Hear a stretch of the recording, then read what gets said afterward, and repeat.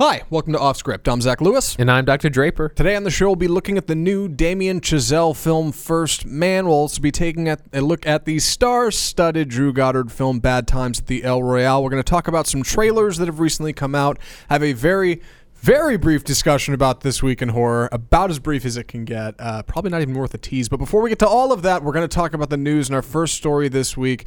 James Gunn is moving to DC and is in talks to write the next Suicide Squad film. Andy, what do you know about this? I think this is a really great move after James Gunn did such a good job with Guardians of the Galaxy 1 and 2, and it's unfortunate that he won't do the third one, although I think his script is still going to be used for the third film. He's proven he can work with an ensemble cast, especially one that had a lot of music, because Suicide Squad is so...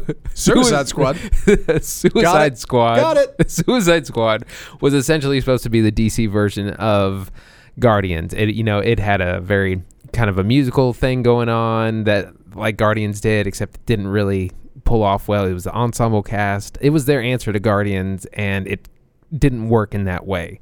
So I think it's a really smart move of him kind of taking over it. A couple things people have immediately noted. One, this feels a lot like Joss Whedon, right? Going to Yes. the Zack Snyder film Justice League. It's not necessarily a betrayal, but at the same time, like, Gunn was kind of forced out of Marvel by Disney, so it does make sense to immediately go to their rival Warner Brothers. It seems like a very calculated reaction, I guess. Yeah. And create some fun comic book film drama for fans everywhere. The other thing that's interesting about this, Gunn is reportedly taking a totally new approach to the property. So this isn't exactly a sequel to David Ayer's Suicide Squad. We don't know what that means. Odds are may contain some elements, may have all of them, may be a direct sequel, may not have any. Where do you think that's going to go? Well, the biggest problem that I feel with DC properties is they haven't stuck to the source material. They've, thought too much about what does the audience want to see and how will people react, and less about like, let's stick to the source material and the comics and tell those stories. And so I think if they go in that direction, which is what I would do were I given the job, I think that it has a good shot of just being a much better film. One thing's for sure, it will definitely star his main man. I was hoping I'd come up with the name before I got to right here. He's in Guardians. He's the big guy. Dave Bautista. Right. Him. Yeah, because they're friends. Our second story, the Deadpool Before Christmas. We have details on the new Deadpool Christmas flick coming out this year from 20th Century Fox. The Deadpool Before Christmas will include 15 minutes of new footage and a new character, a PG-13 take on it. Andy, do you know anything about this?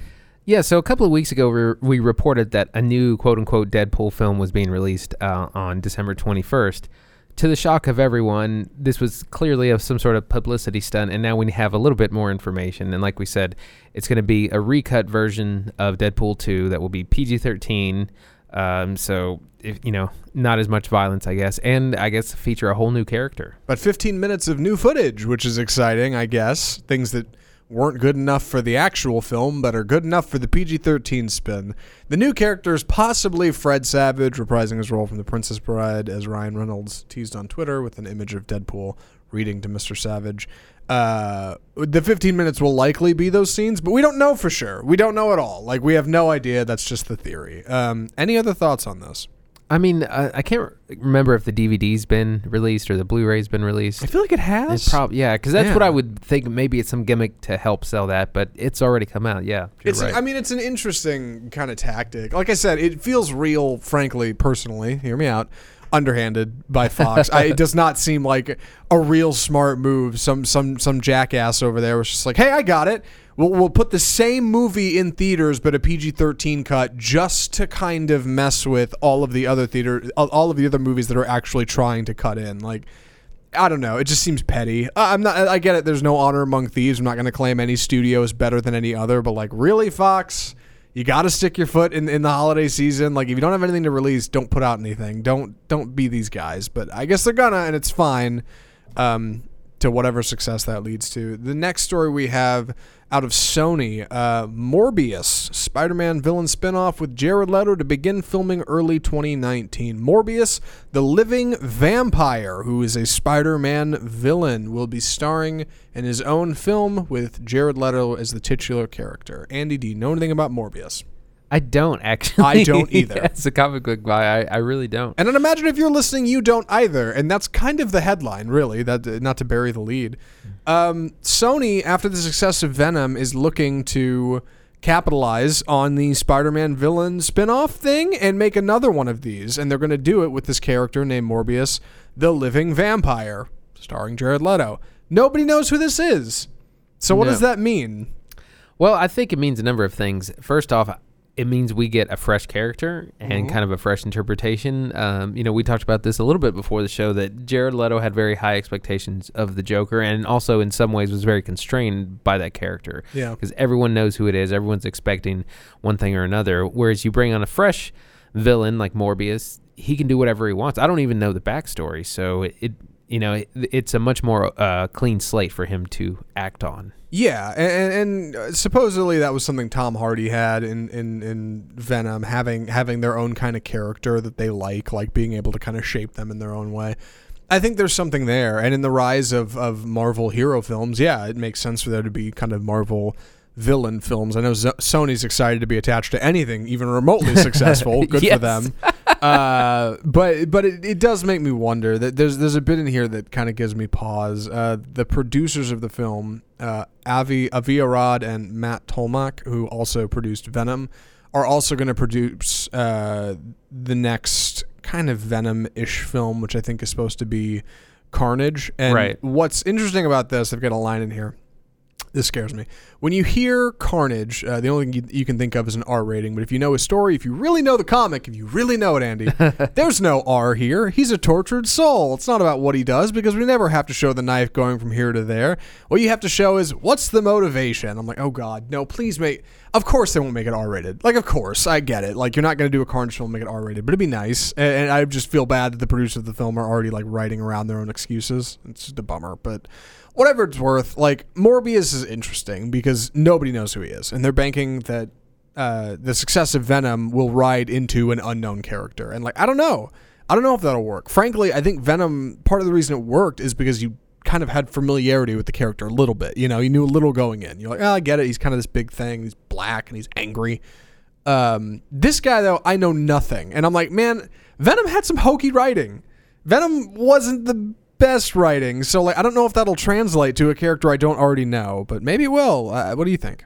I think what's interesting is that it's kind of setting up a little bit of a Venomverse, or like of Sony villains universe. Yeah, it's a little bit separate from Sony Marvel villains verse. That's a little bit separate, and I mean, I think there's a lot of possibilities there. It gives us a chance to explore new characters and new stories without having to feel like you have to have a superhero next to it. Mm-hmm.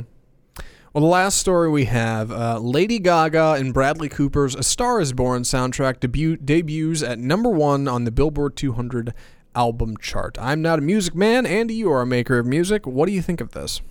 This is pretty impressive. So it's the first time in about 3 years that a soundtrack has been #1. The last one was 50 Shades of Grey, funny enough. Oh, God. Really? Oh, yeah, no. From 2015. So it's really impressive. And after I saw the movie, I was really impressed with the music, and I knew that it was going to be a hit. And this is also Lady Gaga's 5th #1 debut album I think within the 2010s. All right. Can I knock this down? Can I Go ahead. Play devil's advocate here? Okay. This has a lot of things going for it. One, it's finding similar success in the way that, like, I think you're gonna tell me I'm wrong here, but hear me out. In the way that, like, Childish Gambino's This Is America had, like, the video is so much of its success. Like, having video to go with it matters. Yeah, and this being tied to a movie is tremendous. So that's important. Also, this is Gaga's first big performance as a star, and I think that's really valuable. Lest we forget Machete Kills. Or Machete Kills. Yeah, lest we forget. God forbid. This is Cooper's first role directing. It's got star power, and the music is really good. On top of all of that, yes, the music is good. I don't want to act like that's not a big deal. It is. But yeah, I think that's the reason this is finding so much more success than like just an album that would drop on Spotify, right? I mean, it has so much going for it. And it's tremendous. This article goes on to talk about how this is Gaga's, 5th #1 album, which is wild this decade. I mean, it's It's really neat. And how much, just guilty pleasure, how much have you heard the soundtrack since you saw the movie? Oh, a lot. Like I listened to it from beginning to end a couple times, and then there's a couple of songs I like that stick out. Yeah, it's got some really good hits, but like you said, it's got star power. It's got a film behind it. It's got good music videos essentially. But it is tremendous. For those out there who don't think it's a musical, I disagree. But for essentially, hear me out, a spiritual musical. To find this success and have its album do so well is huge. You don't get that much in 2018. You weren't getting it in 2015 when 50 Shades did it. So it's a big deal, and it's worth mentioning on the show. And with that just about wraps our news. We should move on to our first film of the show. That is Damien Chazelle's First Man. Only after we master these tasks do we consider trying to land on the moon. So First Man, I have the distinct pleasure of doing the plot for this one. Thank you, Andy, for throwing me this.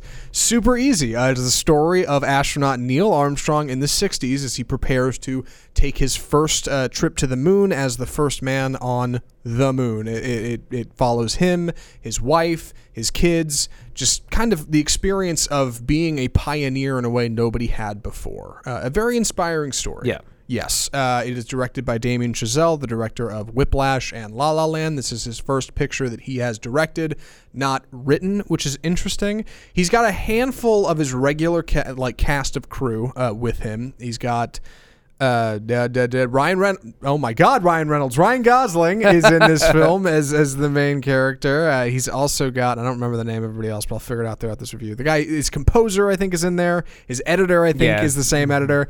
So it's kind of the same crew that's moved around from these movies, but trying a new something in an old story. Right. Definitely interesting. Andy, what did you think of First Man? So I really liked it, and before I get into it, I wanted to say I'm a huge fan of space and space exploration. Sure, it's a good place to start.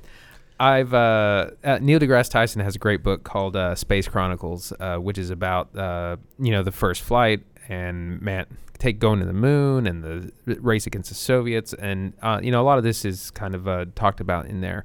But what I really liked is you kind of got rid of the romanticization of space travel, and you saw like the really kind of horrifying, really scary kind of endeavor that it was. But people died trying to get to the moon. There was lots of tragedy, lots of loss. When you see the astronauts in these shuttles, and this is what I loved about this movie, is it's like you're in this rickety tin bucket and you're being shot out into space. So it was almost like documentary style, nearly, where it really showed the kind of visceral side of what this took to do. Yeah, documentary almost, not to a fault for me, but based on some reviews I saw, maybe to a fault, and I want to talk about those. This film was super charming in the way that a lot of it looked like old home video footage. Yeah. A lot of handheld. Not a whole lot of lockdown tripod stuff in this movie. Almost all of it's handheld. And that's important. Like, a lot of it had film grain over it. A lot of it was shot, I forget the aspect ratio, but an odd aspect ratio. A lot of it looks like it was taken right out of the time. And that's interesting. Like, it's a cool stylistic approach. He did La La Land, and while he could have... When he did La La Land, there were a lot of like tributes to older Hollywood, but this one like felt like we want to capture exactly how it looked and felt. All of the set design was incredible. The costuming looked great. Everything in this movie looks real sharp, which is important.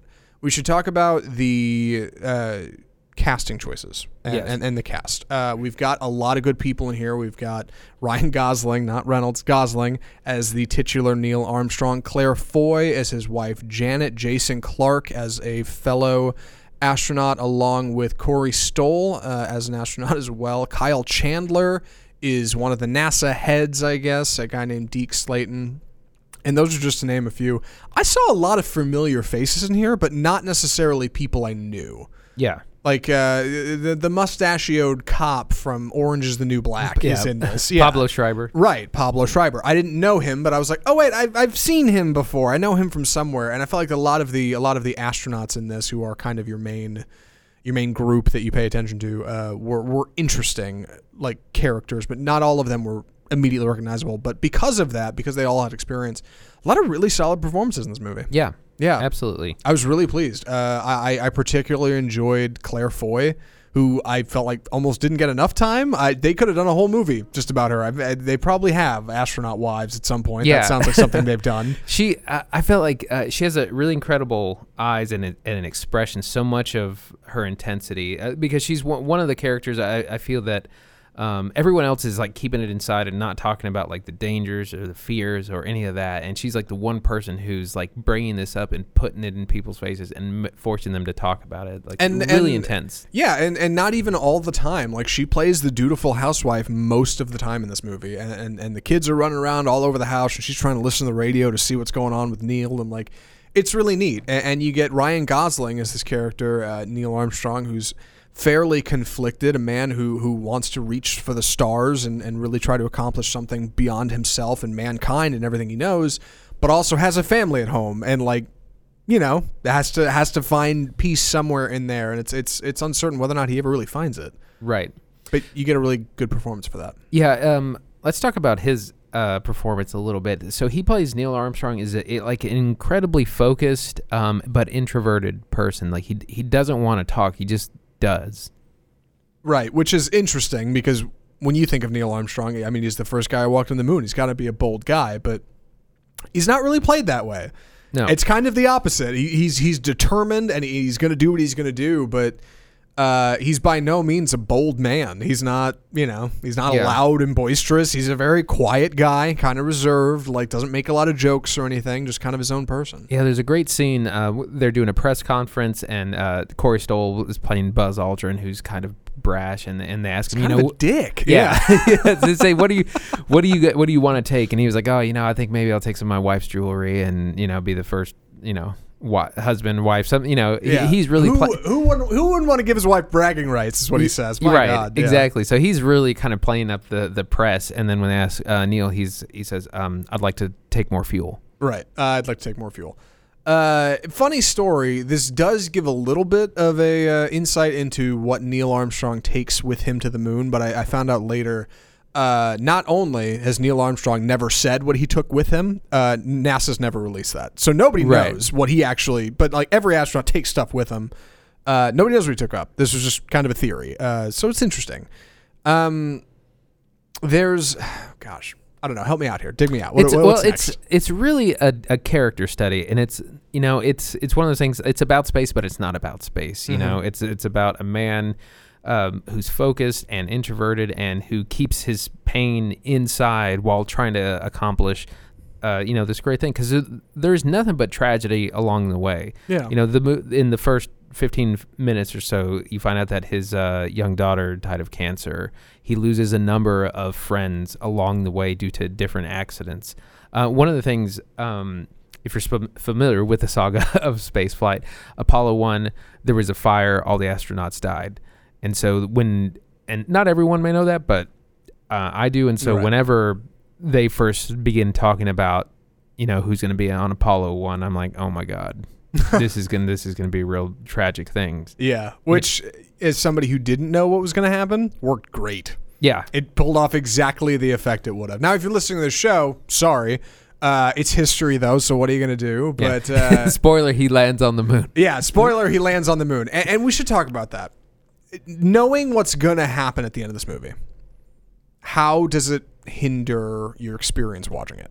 Because we all know what's going to happen. Like, obviously, in the case of something like Apollo 1 or a couple other unique happenstances in this movie that we won't reveal, we know the ending. Right. We know they come back okay. They land on the moon, and like in a weird way, that does affect how it plays out. And I think Chazelle knew that when he was making it. Like, obviously, people know. Right. Well, it's one of those things where it's about the journey, not the destination. Yeah. But what I think what they do a good job of portraying in the film is that they didn't know if they were coming back.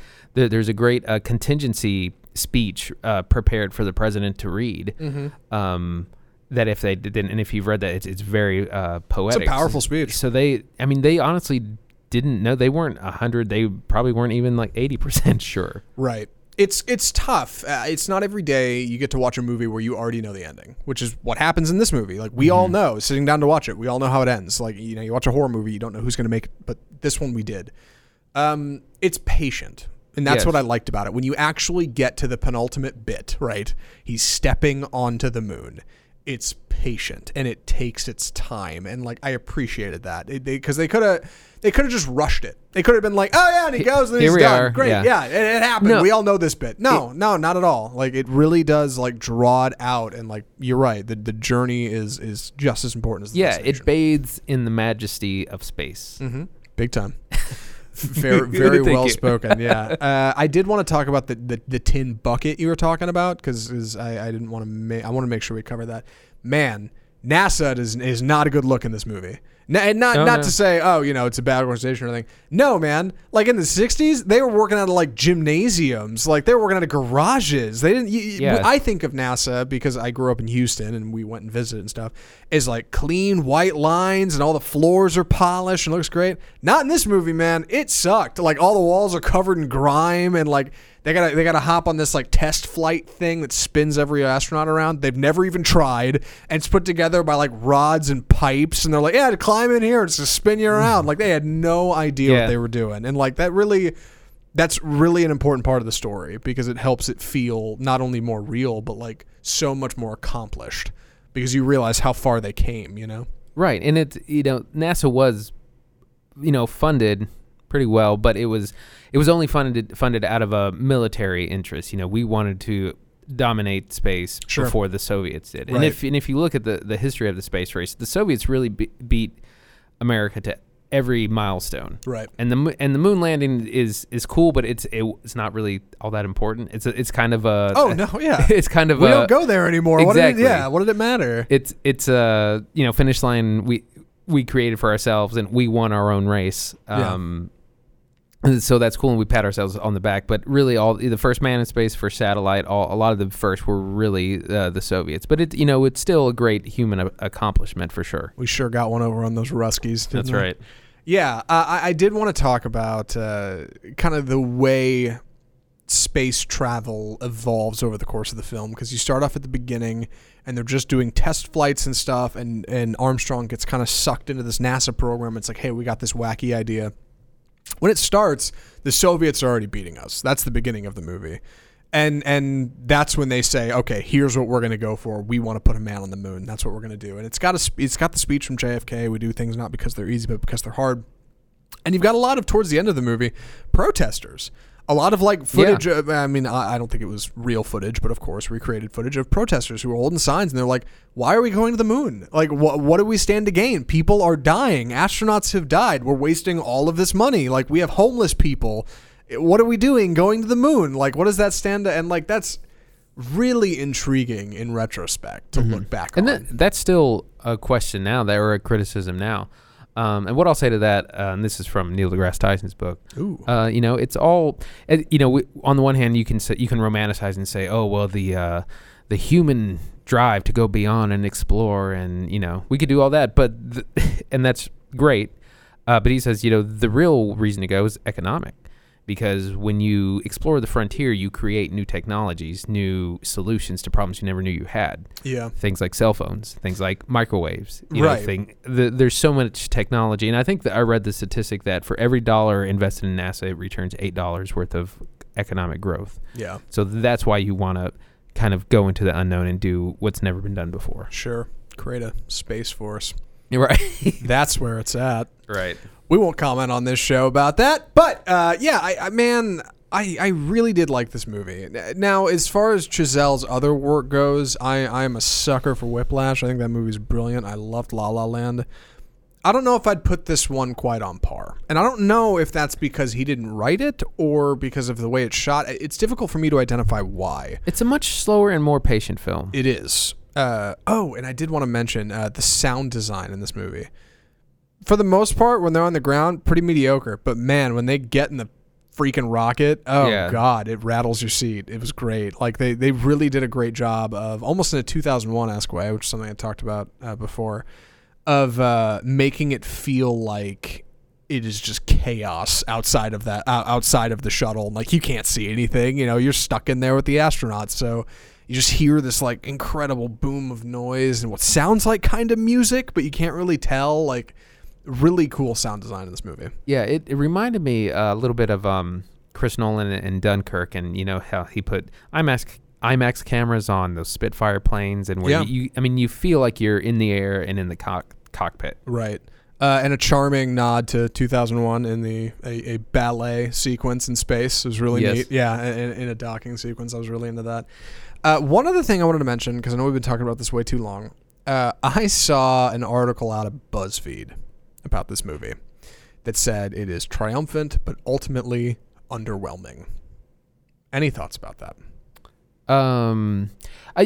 This is a movie for the cinephile, and one of those things. Yeah. It's not, it's not how we think of spaceflight. It's not, this huge parade, ticker tape parade, and it really grounds it. And it's, like I said, it's very much a character study about Neil Armstrong as portrayed in this film. I don't know how he is in real life, and it's deep and it's philosophical and it takes its time and it's a little slow for most people probably. Yeah, I worry the action highs like decompress the dramatic lows, if that makes sense. It doesn't, but like, yeah, I think it's easy to get caught up in the shuttle stuff and like, the effects and like the cool CGI, whatever. And it's easy to brush off like the drama and the character that's in it. But it's like, yeah, this is exactly what this is. There's some really solid performances in this movie. And I think it gets overshadowed by the special effects, but that doesn't make them any less valuable. It's all good. I enjoyed this movie a lot. Andy, are you any other thoughts? No, I think I'm ready for recommendation. Would you recommend First Man? Yeah, absolutely. It's definitely one of the best movies of the year. It's technically really impressive, just how everything is shot, how it sounds, how it feels. I mean, you feel like you're in these rickety spacecraft, as well as being a deep character study and great performances by Ryan Gosling, Claire Foy, Jason Clarke, Kyle Chandler, everyone else who's in the film.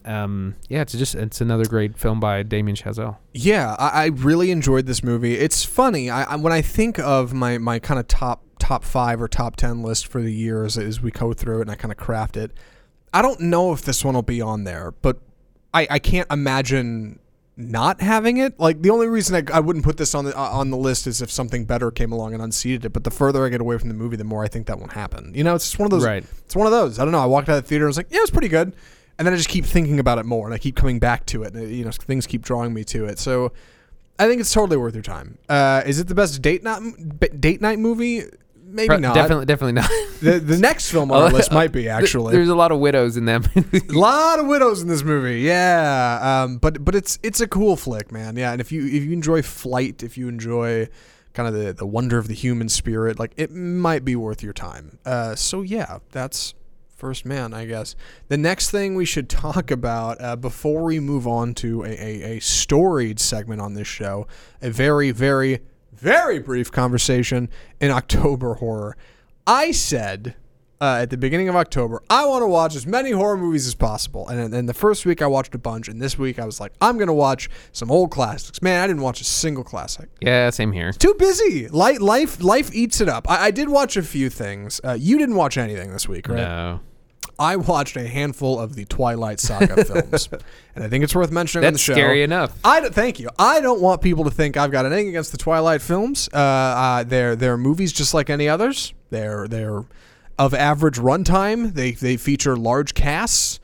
They're movies. And to say anything about them, one, I was intrigued by the different direction in each one, because they're different directors for each movie, and that stands out more in retrospect too. By the end of the Twilight Saga, I'll be honest, it feels like a pretty epic story. It does. The story of Bella and Edward comes together pretty well by the end of 5 movies and 4 books. I was pretty pleased. Oh my with gosh! It. So there you go. That's as much as I have to say on the Twilight Saga at this time. The other thing we should talk about, Andy, do you want to, please? It's time for the trailer park. So, the first trailer we need to talk about, 3 this week, not going too heavy. A horror classic, I think. Stephen King's Pet Sematary. Sometimes dead is better.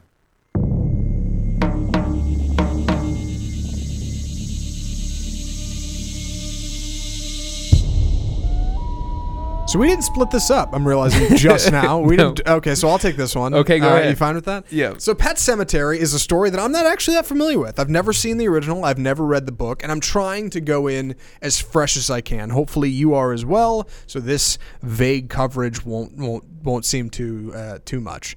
Pet Sematary appears to be the story of a young family headed by the patriarch Jason Clarke, who was good in First Man. And honestly, before I get too far away from it, I don't mind him. I worry people don't like him for some reason. He's in everything. I'm these pretty days. okay with him. Yeah, he's all right.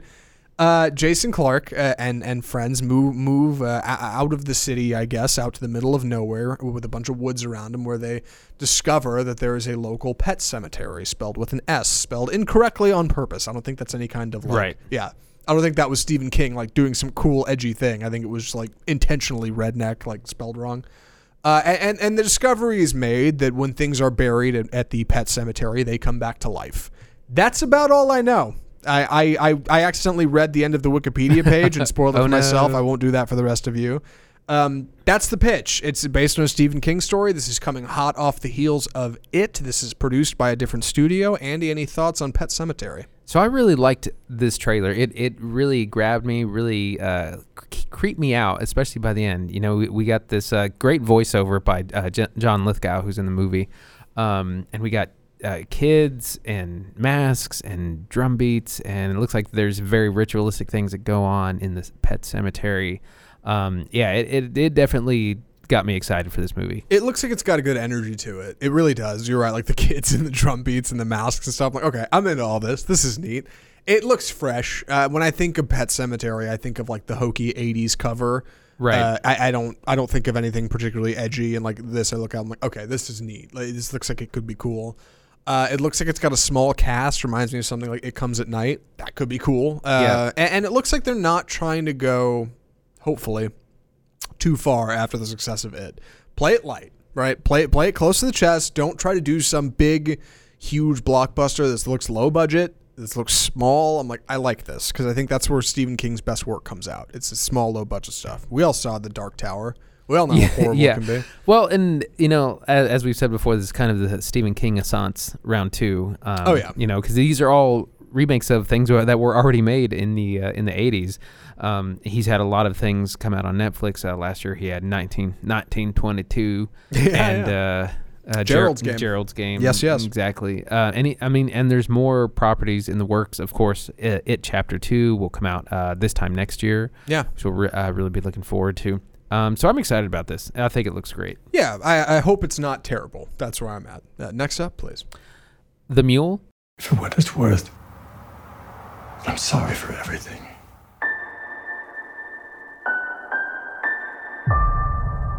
So this is a new film by Clint Eastwood, who I can't believe is still directing and acting. I mean, he's in his late 80s. We'll talk about that in a second.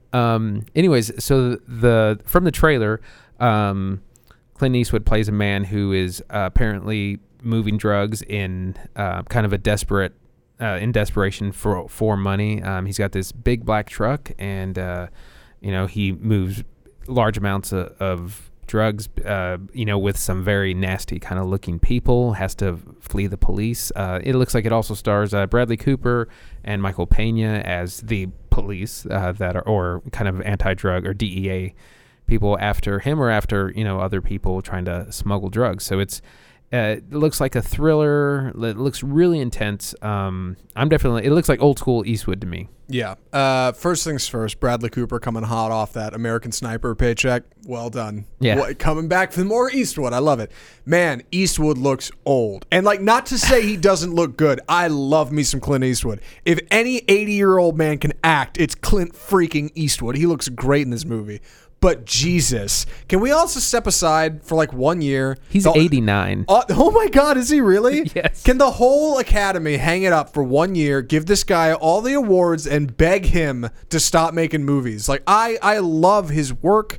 I love the feeling of his movies. There's nothing quite like him. An Eastwood picture isn't like any other. And he's a great actor.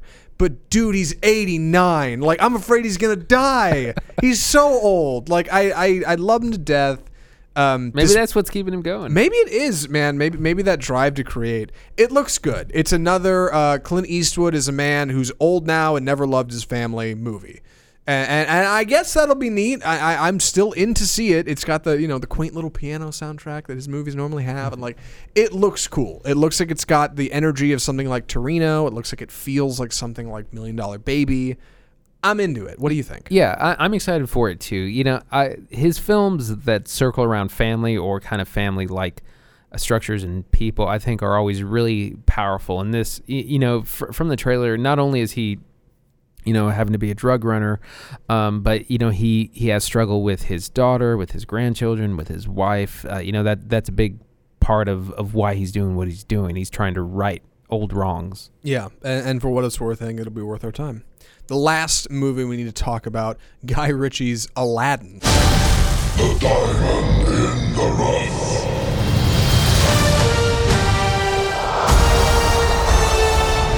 Yes, you heard it right. Guy Ritchie is directing Aladdin, the guy who did Lock, Stock, and Two Smoking Barrels and Snatch and King Arthur, oddly enough. Disney is doing another live-action adaptation. This is, of course, Aladdin, starring Will Smith as the genie, and that's the only casting I know because they went with a very culturally appropriate casting. Is that not offensive to say, I guess? Naomi Scott is playing Jasmine, and an actor named Mina Masood is playing Aladdin. I'll tell you why I'm into this. Real quick, before I get too far. The plot, of course. Aladdin tells the story of a young street rat in Agrabah named Aladdin, who, upon discovering a magical lamp, is granted 3 wishes to pursue the life and hopefully the princess he wants. There. Right. That's Aladdin, I think. I think that covers it, yeah. Man, I love that they're doing like traditional casting because they're doing it with Mulan as well. Right. I love it. Man, the local theater I go to is like half traditional film, American films, I should say, American blockbusters, half like Bollywood films. Yeah. I'm excited to see those audiences mix because there's some cool Bollywood flicks out there, man. I've wondered if they're ever worth covering on this show because I'll see a little trailer or poster for something. I'm like, that actually looks kind of neat. I don't know. Like, I like that intermingling. I think it's important. And even if it's big old bad blockbuster Disney doing it, I think that's worth something. Well, what do you think? You had a couple thoughts about this. So I think the trailer looks great. It's really the music is really strong. We talked about this a little bit before the show, is that Disney isn't even trying to do anything necessarily original because they are pretty much remaking the animated version in live action. And while that's not original, they are doing a really great job of it. Like the few scenes that you see, because you don't get to see a lot, look really good. It has some of the imagery from the animated film. It has some of the dialogue, and I mean, I was pretty hyped. Certainly a couple of the characters. You get Iago, the bird, who I imagine will not be voiced by Gilbert Gottfried, which is okay, I guess. He's kind of creep. But for what it's worth, I do, in a way, like the nostalgia part of me, like loves the way they're recreating the animated films. I was stunned, I think, earlier this year when I saw Beauty and the Beast for the first time, the live action one. I was like, oh my God. They look like they built this town right out of the original one. Right. That castle looks like it fell right out of the old one. And that's great. But at the same time, it's got to be suffocating for a director to not be able to kick the door in and do something bold and new. You know, you're so tied to the original format. And I wonder how strict Disney is about... Yeah, one of the things I notice is that you get a scene in the Cave of Wonders and that has tons of treasure. And it looks right out of the animated film. Sure. Which is already like animated and kind of absurd looking, and you get that in live action, and that's really impressive. But at the same time, yeah, like you said, you're limited as an artiste. Right. Another thing I noticed, as far as the Cave of Wonders goes, we remember the original. At least, hopefully, you do if you're listening to this show. It's just kind of a big lion's head coming out of the sand, right, or a jaguar's head, tiger, I think is what it is. Yeah, and it just kind of looks like a sand dune. This looks like it's in the side of a mountain and it's carved out. And when the mouth closes, it almost looks more like a cave-in, than like an intentional mouth. Like it bridges that gap a little bit. But it can never get too far, and like I gotta wonder how that is, and how that influences the film proper. And I guess we'll have to see it and find out. Looking at the other ones, it works out okay. Yeah, Beauty and the Beast made plenty of money, so I don't know what'll happen. But for what it's worth, Aladdin. Right, and we're gonna get a lot of music, a lot of the original music. I would hope a couple of new musical numbers as well, from what I've read before. Really, new musical numbers? Yeah, they're gonna do a couple of new ones, I think. Yeah, that's fair, I guess. As long as you get the originals, I'm sure it'll be fine. And I'm anxious to see Will Smith as Genie. I'm gonna be honest, I don't know if he can unseat Williams on this one. I mean, you can never recreate, he's gonna have to take his own role. Yeah, you're gonna have to be Heath Ledger on this one. You gotta do your own Joker. Like it can't be the same. It won't work. I don't think. Well, and a lot of the original Aladdin was improvised. Mm-hmm. He was improvised, and then they did the animation to match it. Right. They good God, chasing Robin Williams around the studio with a microphone, trying to keep up with this guy. Our last movie we should talk about. Anything else you wanted to cover? No, I'm ready to go. I didn't mean to cut you off. Well, please. Bad Times at the El Royale. I've done horrible things. So's everybody. Shit happens. Get the whiskey. So this is the new film by Drew Goddard, who did 2012's Cabin in the Woods. He also wrote The Martian?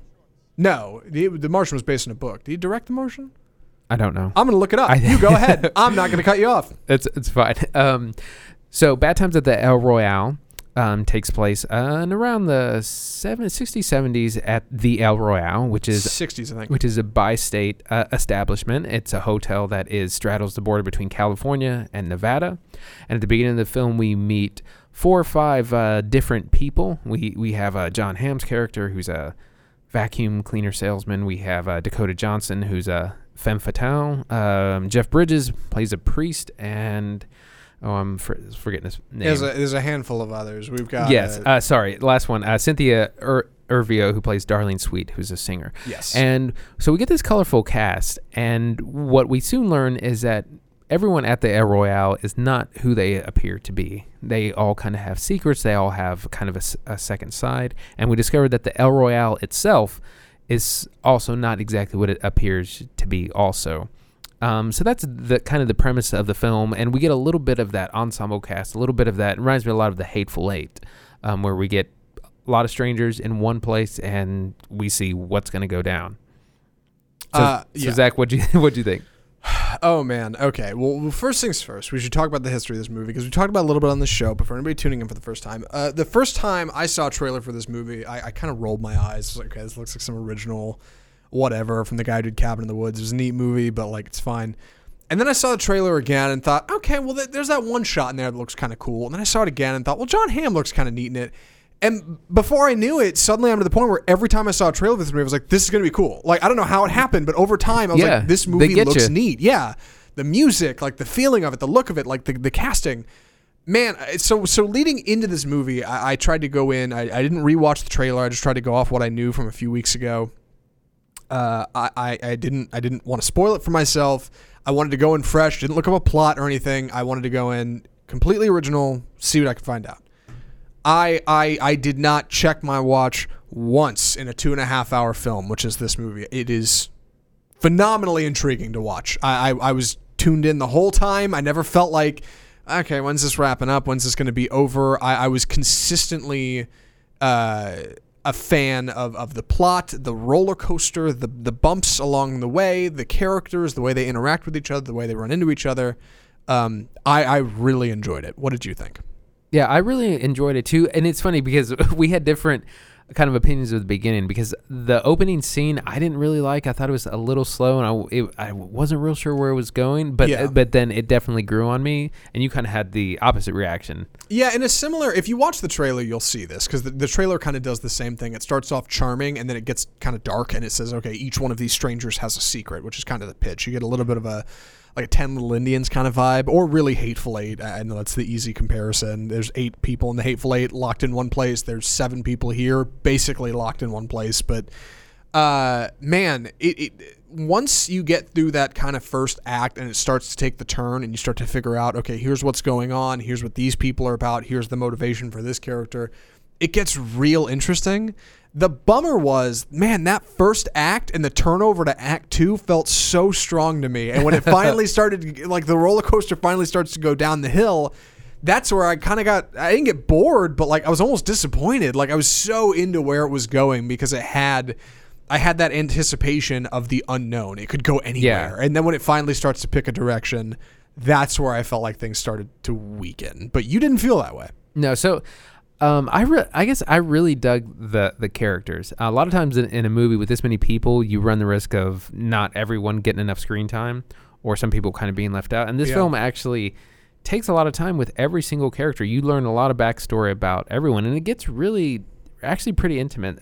Jeff Bridges has a great conversation with Cynthia Erivo's character, Darlene Sweet, who's a aspiring singer, and they're sitting talking, and they're just kind of they're trying to find the doorman who's nowhere to be found ever, and it's revealed that Jeff Bridges is beginning to suffer memory loss, the early signs of dementia, and you get this real kind of like intimate portrait of him and this weakness because, as we know from the trailer, he says, I'm not really a priest.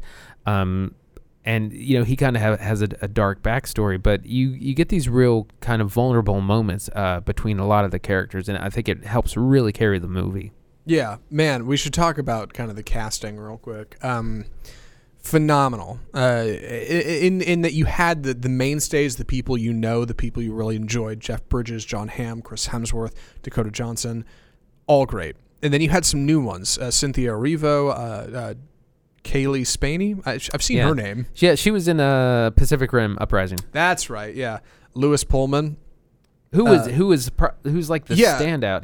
Let me be clear. Lewis Pullman, who is Bill Pullman's son. Oh, okay. Didn't know that. Outstanding performance. He was originally supposed to his role. Miles Miller was supposed to go to Tom Holland, who got caught up in Spider-Man, so didn't do it. He looks a little bit like Tom Holland. Looks a little bit like Tom Holland. Yeah, I had heard from people who went and saw this that said they thought he was Tom Holland up till the end. Arguably I wouldn't say the best performance, but the most breakout performance of the whole film. Yeah, definitely. So he plays the kind of attendant at the hotel, which seems to have only one person working, and he seems to get instruction from quote unquote management, which is always kind of over the phone. They're never there. He's the only one you see. And he's a very timid, kind of shy, introverted, skittish person. But like all things at the El Royale, he's not everything he appears to be either. Right. And I mean, like everybody in this movie, that's kind of the case. But man, I do also want to mention, I mean, they were all good, but my favorites, of course, Jeff Bridges, love him to death. Not so much in his presentation as just his character, but the memory bits, those were really good because you get Jeff Bridges has those eyes. You can get that emotion across, like when he can't remember something, like it really feels like he's struggling and it hurts him because he knows he can't remember, and like that hurts. John Hamm, my favorite performance of the movie. He's so good, dude. The man is just so charming, and I love him. He was great. The casting is fantastic, and everybody in it is great. Let's talk about the setting, the El Royale. Right. The Bi-State Hotel. Incredibly charming. Almost felt like something out of a Wes Anderson film at times. Like the look of it, it's so iconic, and like it's split in a way where like the Nevada side's a lot of blue and the California side's a lot of red, and like it's just engaging visually. Right, and it's one of those places that it used to be something. It's got these great pictures of like, oh, the Rat Pack used to be here and all these celebrities, and now they lost their gambling license, and so now it's no one comes around. So it's got this look of an incredible place that used to be. Right, from 5 or 10 years ago. Yeah. Like it used to be huge, and now it's just going down into ruin. Loved the look of it. It was an easy layout. It's easy to get in your head. They explain it very early in a very charming tour scene with Lewis Pullman, of course. It was the hotel kind of manager on duty, I guess. Very, very charming explanation. They explain, here's the layout of the hotel. Here's where everybody's rooms are. Go. Like, they give it to you very, very upfront, very straightforward, which is good because when you have a small cast in a small setting, like, it's good for you to know all the details. Or at least most of the details. Right. So that's the other thing we should talk about is the it has a little bit of the nonlinear timeline, asynchronous. You know, you'll see the same event kind of happen from multiple perspectives. A little bit of that Pulp Fiction. Yeah, they juxtapose scenes together in like a puzzle piece kind of way. Right. And it's kind of told in chapters where you have like room 4, its story, room 5, its story. And so that really worked for me. And it wasn't too much in the vein of Pulp Fiction for it to be ripping it off, but it was definitely that asynchronous storytelling. Yeah. I did want to ask how you felt about the runtime, 2 hours, 21 minutes. It was a little long. Yeah. I felt like it worked. It did feel a little long, I guess, towards the end. At some point, you're kind of sitting in your seat, squirming, like, okay, when's this going to be over? But like I said, I liked that they were able to explore every character really pretty deeply, and it's like they could have cut time, but to do that, they would have had to cut a number of backstories or how in-depth they went on a number of backstories. Right. Something else I wanted to talk about was the soundtrack. I wanted to look up some of the songs, and I didn't. But I remember a couple of them off the top of my head. Really good retro soundtrack. They put a lot of money into the music in this movie. They got a jukebox that plays in kind of the main lobby at the El Royale, and like a lot of good hits on there. A lot of good stuff. The Supremes, Jimi Hendrix, I think, is on there. Frankie Valli and the Four Seasons, I know, comes up at one point. Like I said, I can't remember all of them, but I dig some oldies tunes, and there's some pretty good stuff in there. What'd you think? Yeah, the soundtrack is definitely part of the charm, especially because the jukebox at the El Royale plays into the film a lot. Like it's an important character, right? If you will. Oddly enough, the last thing I wanted to mention, we talked a lot about like the duplicitous nature of the hotel and the characters, and that's just an overall kind of arching theme. It's about who we are to the public versus who we are to ourselves or in our own private life, and that theme it's seen through all the characters in the hotel itself, and in a number of different ways. Yeah, I did want to mention the R rating because it's an original film. Having an R rating on an original film like this is daring. It is a mystery thriller. Do you feel like this movie earned the rating? Could they have toned it down? Would it have worked if it was PG-13? I would say no, because when the violence comes, it's really pretty shocking. Right, the stakes are higher because you don't know what's exactly is going to happen. You just know it's going to be ugly. Especially because when the first kind of burst happens, there hasn't been anything violent until then. Mm-hmm. So it's definitely it's very jarring in that way. Movie's definitely good at setting up things that are jarring, and not that are necessarily jump scares, but there were a couple times people in our theater audibly jumped. Yeah. There was one point at which some guy behind us was like, "Oh my god!" Like, it was great, and I love that. It's got a good energy to it, and like, man, it's just a fun flick. I just had fun watching it. I enjoyed it. So yeah. Well, sorry. Last thing I would say is, I expected it to be, I guess, more cartoonish and more maybe like Free Fire, where it's tons of action the whole time and maybe a little bit of tongue in cheek. But it really is. It's almost like a character play. Yeah, and honestly, it would probably translate pretty well to theater if you were going to try to make a play out of it. Like, I bet you could do it in a pretty charming way. Bad Times at the El Royale. Andy, would you recommend it? Yeah, absolutely. I thought it was a lot of fun. Great characters, great cast, great performances, fun story. And it's a little long, but that's the only thing that kind of bothered me. I loved this movie. I might have enjoyed it more than First Man, honestly. I had a ton of fun with it. I loved the imagery. I loved the feeling of it. There's nothing quite like it out right now. Great date movie, and if you don't get a chance to go see it in theaters, I would say when it comes to Netflix or wherever it goes, it is a day one watch if you haven't seen it. It is totally worth your time, if not the price of admission. That's Bad Times at the El Royale. That's right. Yeah. And with that, we're wrapped for the week, I think. Surprise, we were going to do Halloween and mid-90s next week. We're actually going to take the week off, take some personal time. I'm going to watch some freaking horror movies. I swear to God. This is the time for it, yeah. Yeah, there's no better time because we are slammed. The week after, we've got, Suspiria out of Amazon Originals. And we've got, what's the other one? Beautiful Boy. Or we'll go catch Halloween at midnight. I don't know yet. Yeah, we'll have to see the release dates on this because I know. They're never dependable. I know. It's all over the place, but we'll figure it out. If you want to say something about our reviews, if you enjoyed Bad Times at the El Royale, if you didn't like First Man or vice versa, if you liked our trailer talk or have some October recommendations, email us at mail@offscriptfilmreview.com. Shoot us a message on Facebook at offscriptfilmreview. Hit us up on Instagram at offscriptreview. Hit us up on Twitter at offscriptfilm. My God, we are all right. We got to get some brand synergy in here, Andy. That's right. What are we doing?